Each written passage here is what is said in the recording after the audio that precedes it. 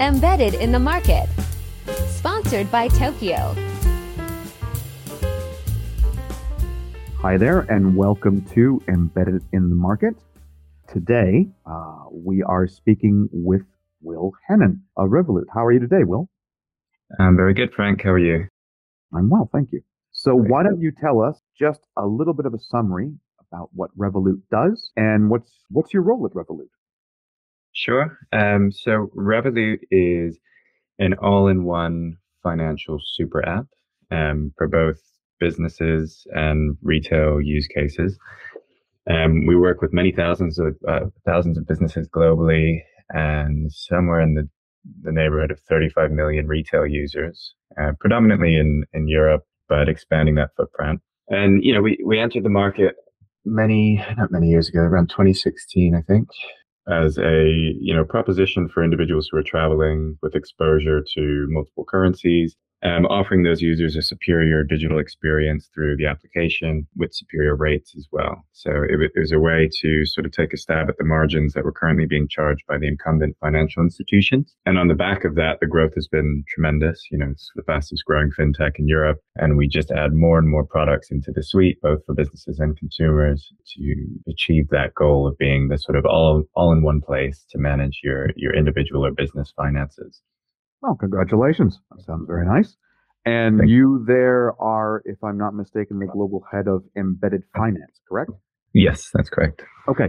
So then what is your role specifically involving embedded finance? And what does the concept of embedded finance mean to you and your role?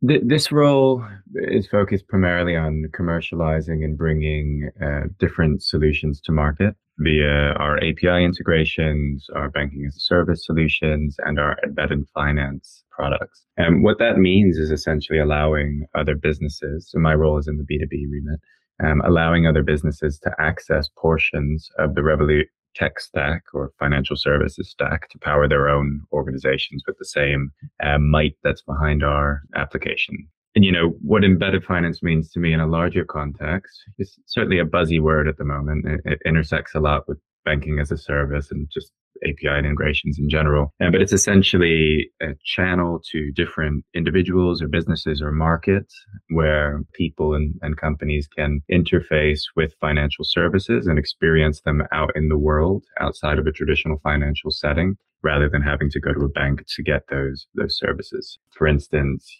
opening a savings account or a wallet or signing up for a loan with a non-financial institution, rather than going directly to a bank. So it's essentially a channel to market, and that brings the banks out of the brick and mortar and is a next step in the digitalization that we've seen, so heavily over the past 10 years or so.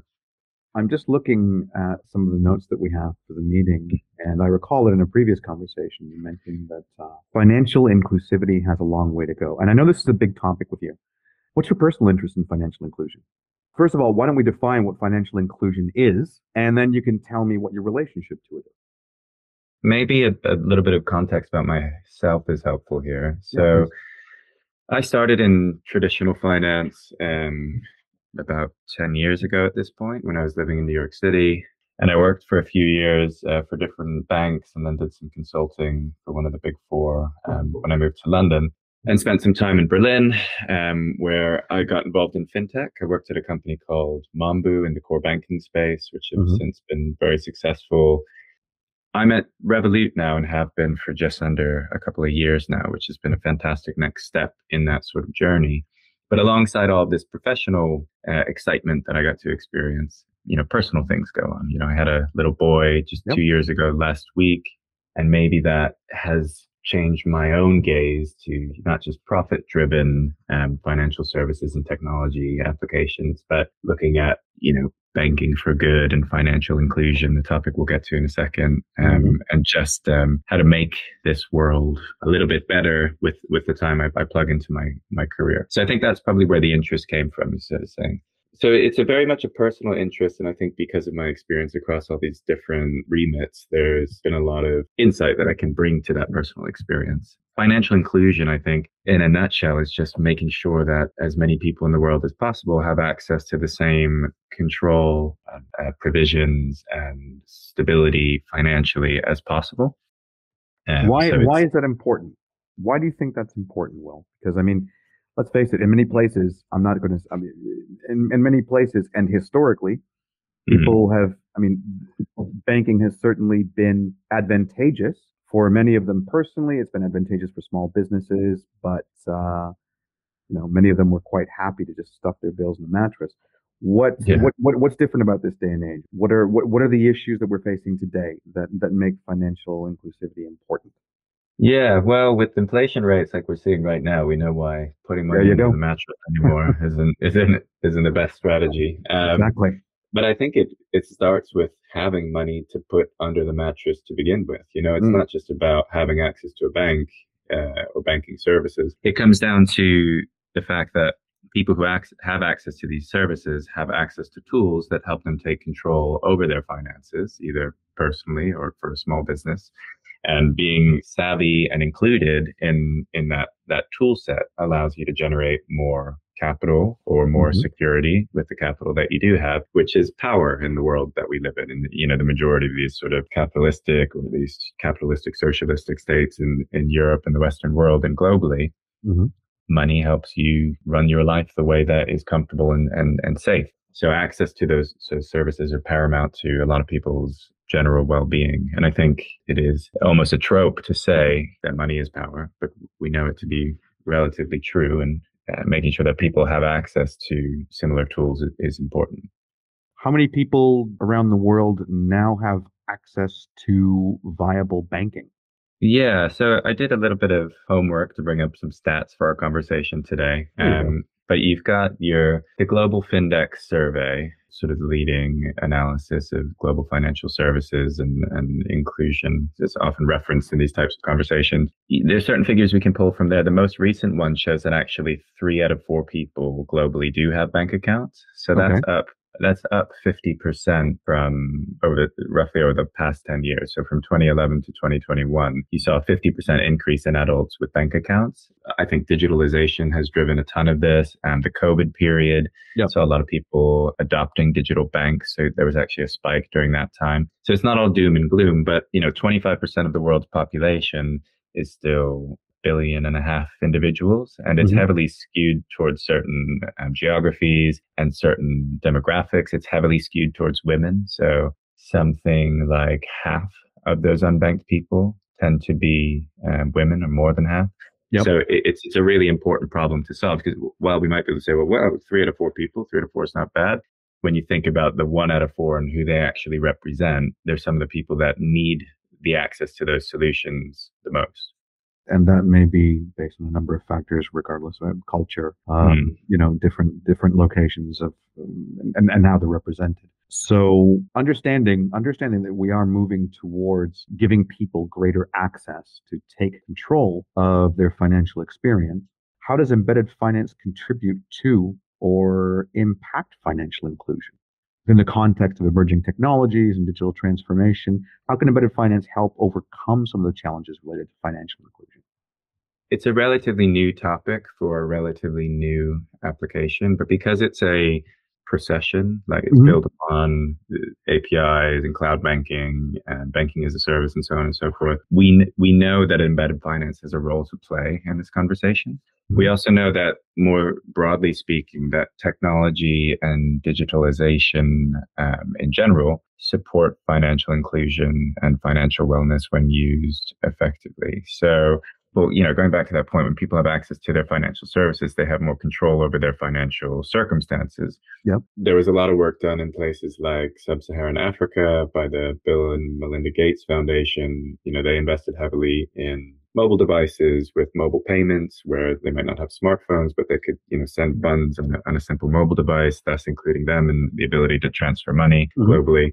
So we know that these types of applications can really help people enter the global economic conversation, so to speak, or just get access to simple banking services. hmm If we think about embedded finance being something that could build on top of that, if you do have access to a smartphone, or you are interacting with other services out there, embedded finance serves as an opportunity to position these additional financial services on beyond payments. So loans, savings accounts, a wallet for those who might not be able to open a full bank account, and allows these services to be encountered out there in the world where these people actually are, who might not be interacting with a bank for a cultural reason or for lack of capital or for lack of access, and allows them to kind of experience these solutions where they already are. So I guess what I'm saying in a fairly long-winded way at this point is the more channels there are and the more opportunities there are for access, theoretically, this makes it easier for people to get access to these services, and embedded finance can be a tool for that.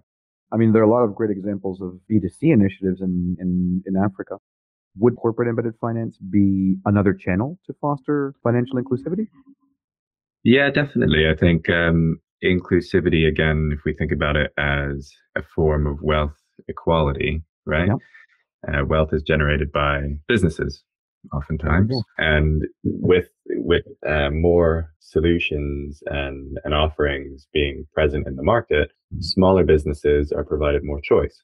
And choice and competition drives better market conditions for the companies that are adopting those offerings.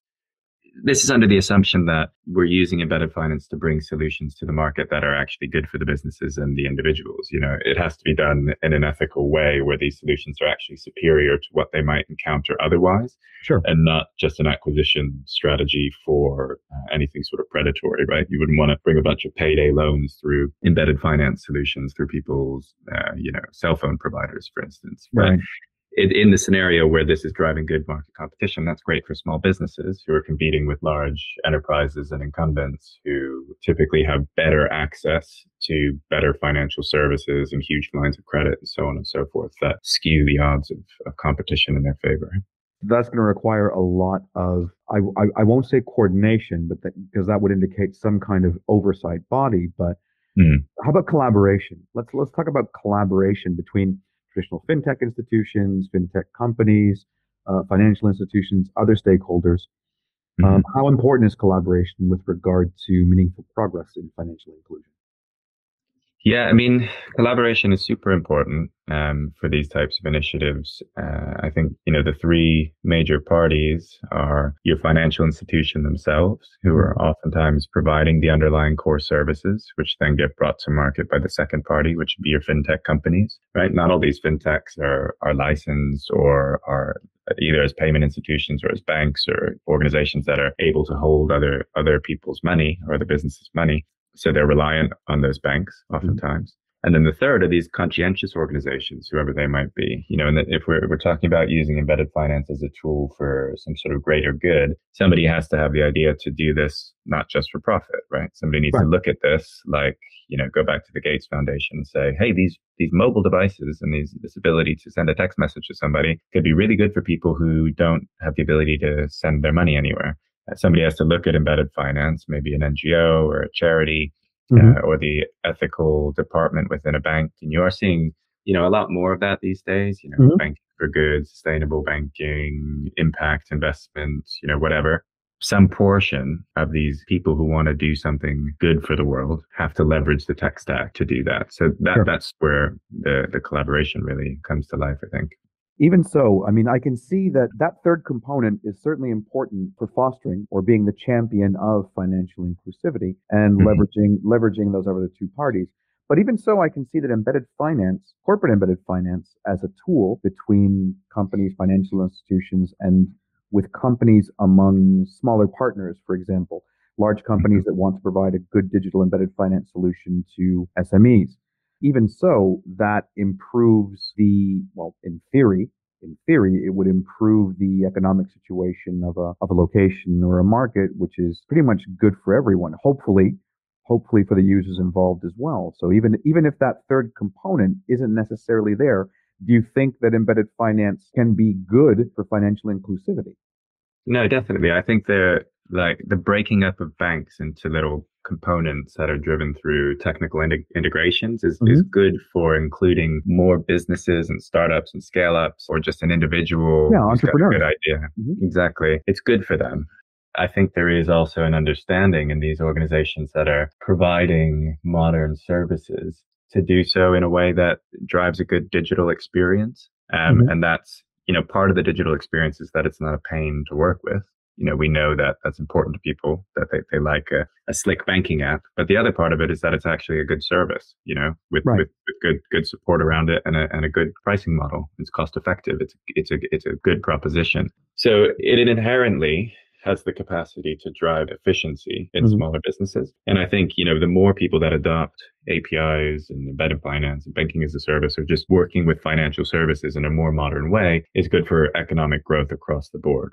And as long as enough people are included in that economic growth, that's a step towards inclusion in and of itself. Exactly. Is financial inclusivity or is financial inclusion equatable with financial democratization? Are they the same thing? Are they different? Are they interdependent? How do you see that relationship?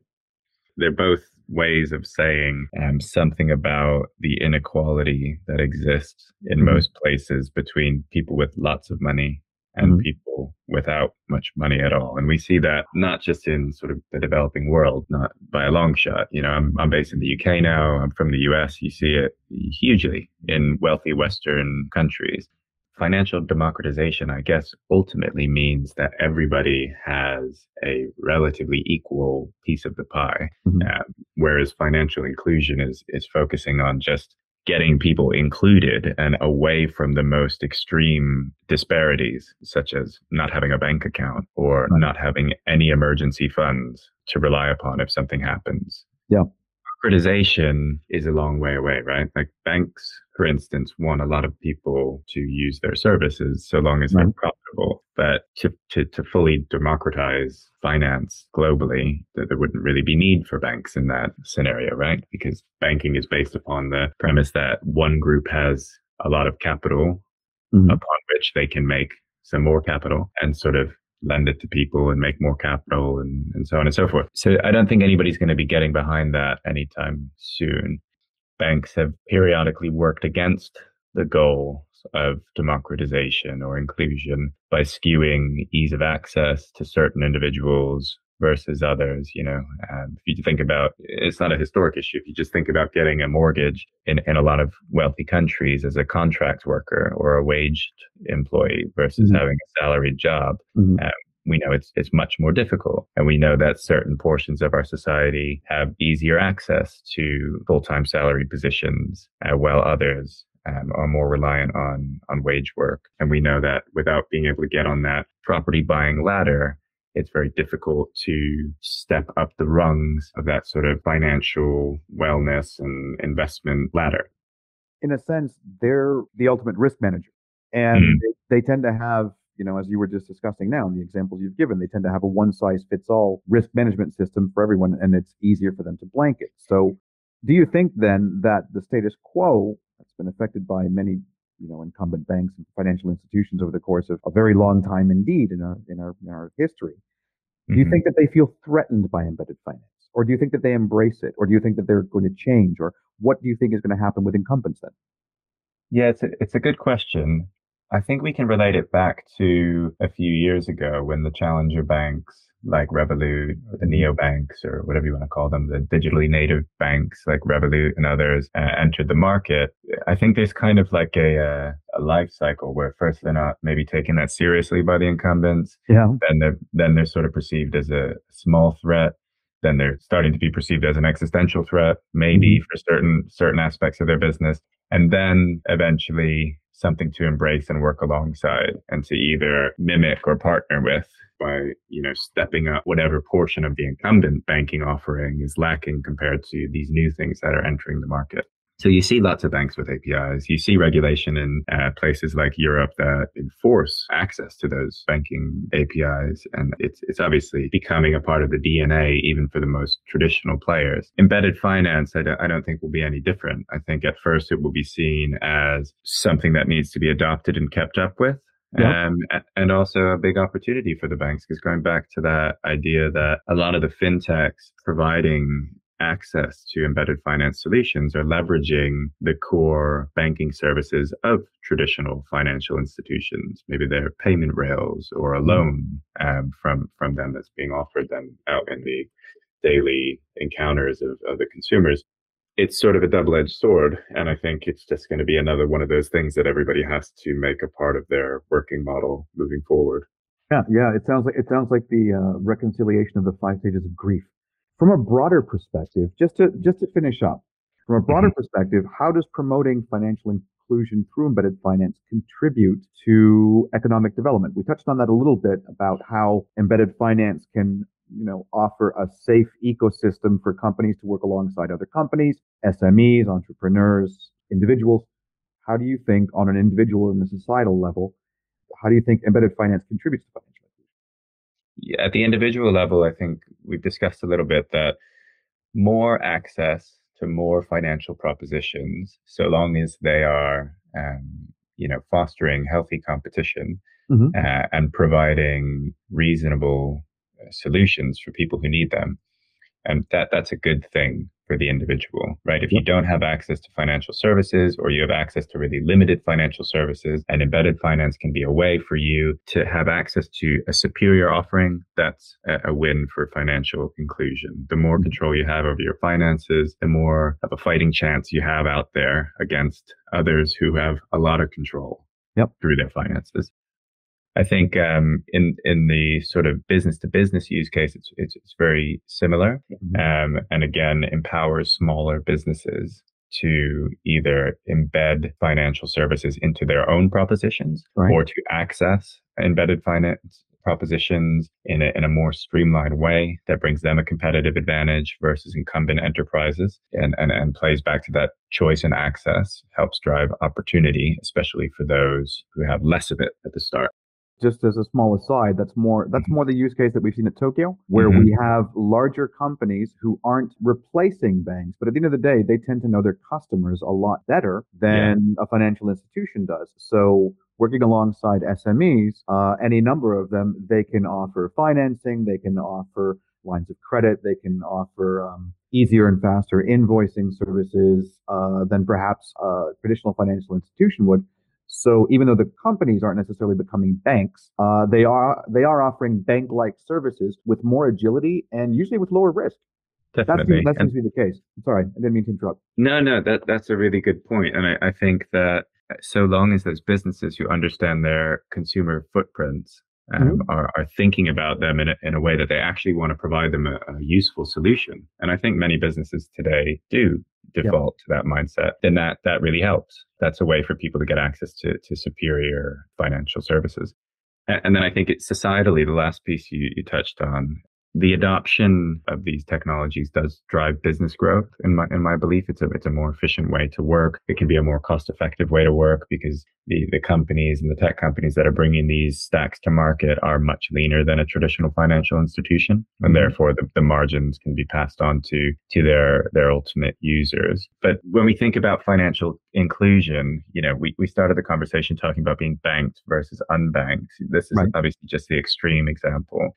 The gap between very rich and very poor remains the largest barrier to financial inclusion or democratization or whatever you want to call it. And I think if embedded finance can help people and businesses who have less opportunity to take more control of their financial lives, help them make some money, help them protect themselves in difficult situations, that challenges the status quo to a degree, just like digital banking has done a lot of that over the past 10 years, and is a necessary step towards the change we need to see in certain systems that has this massive bias of haves versus have-nots.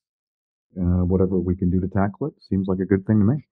Will, thank you very much for joining us today. It's been very interesting. A little bit of a different topic from what we're accustomed to in embedded finance, but a welcome one. Thank you very much for your expertise and for joining us for these 20 minutes. I really appreciate it. Thanks, Frank. Yeah, it was great to speak with you today. Thanks a lot, Will.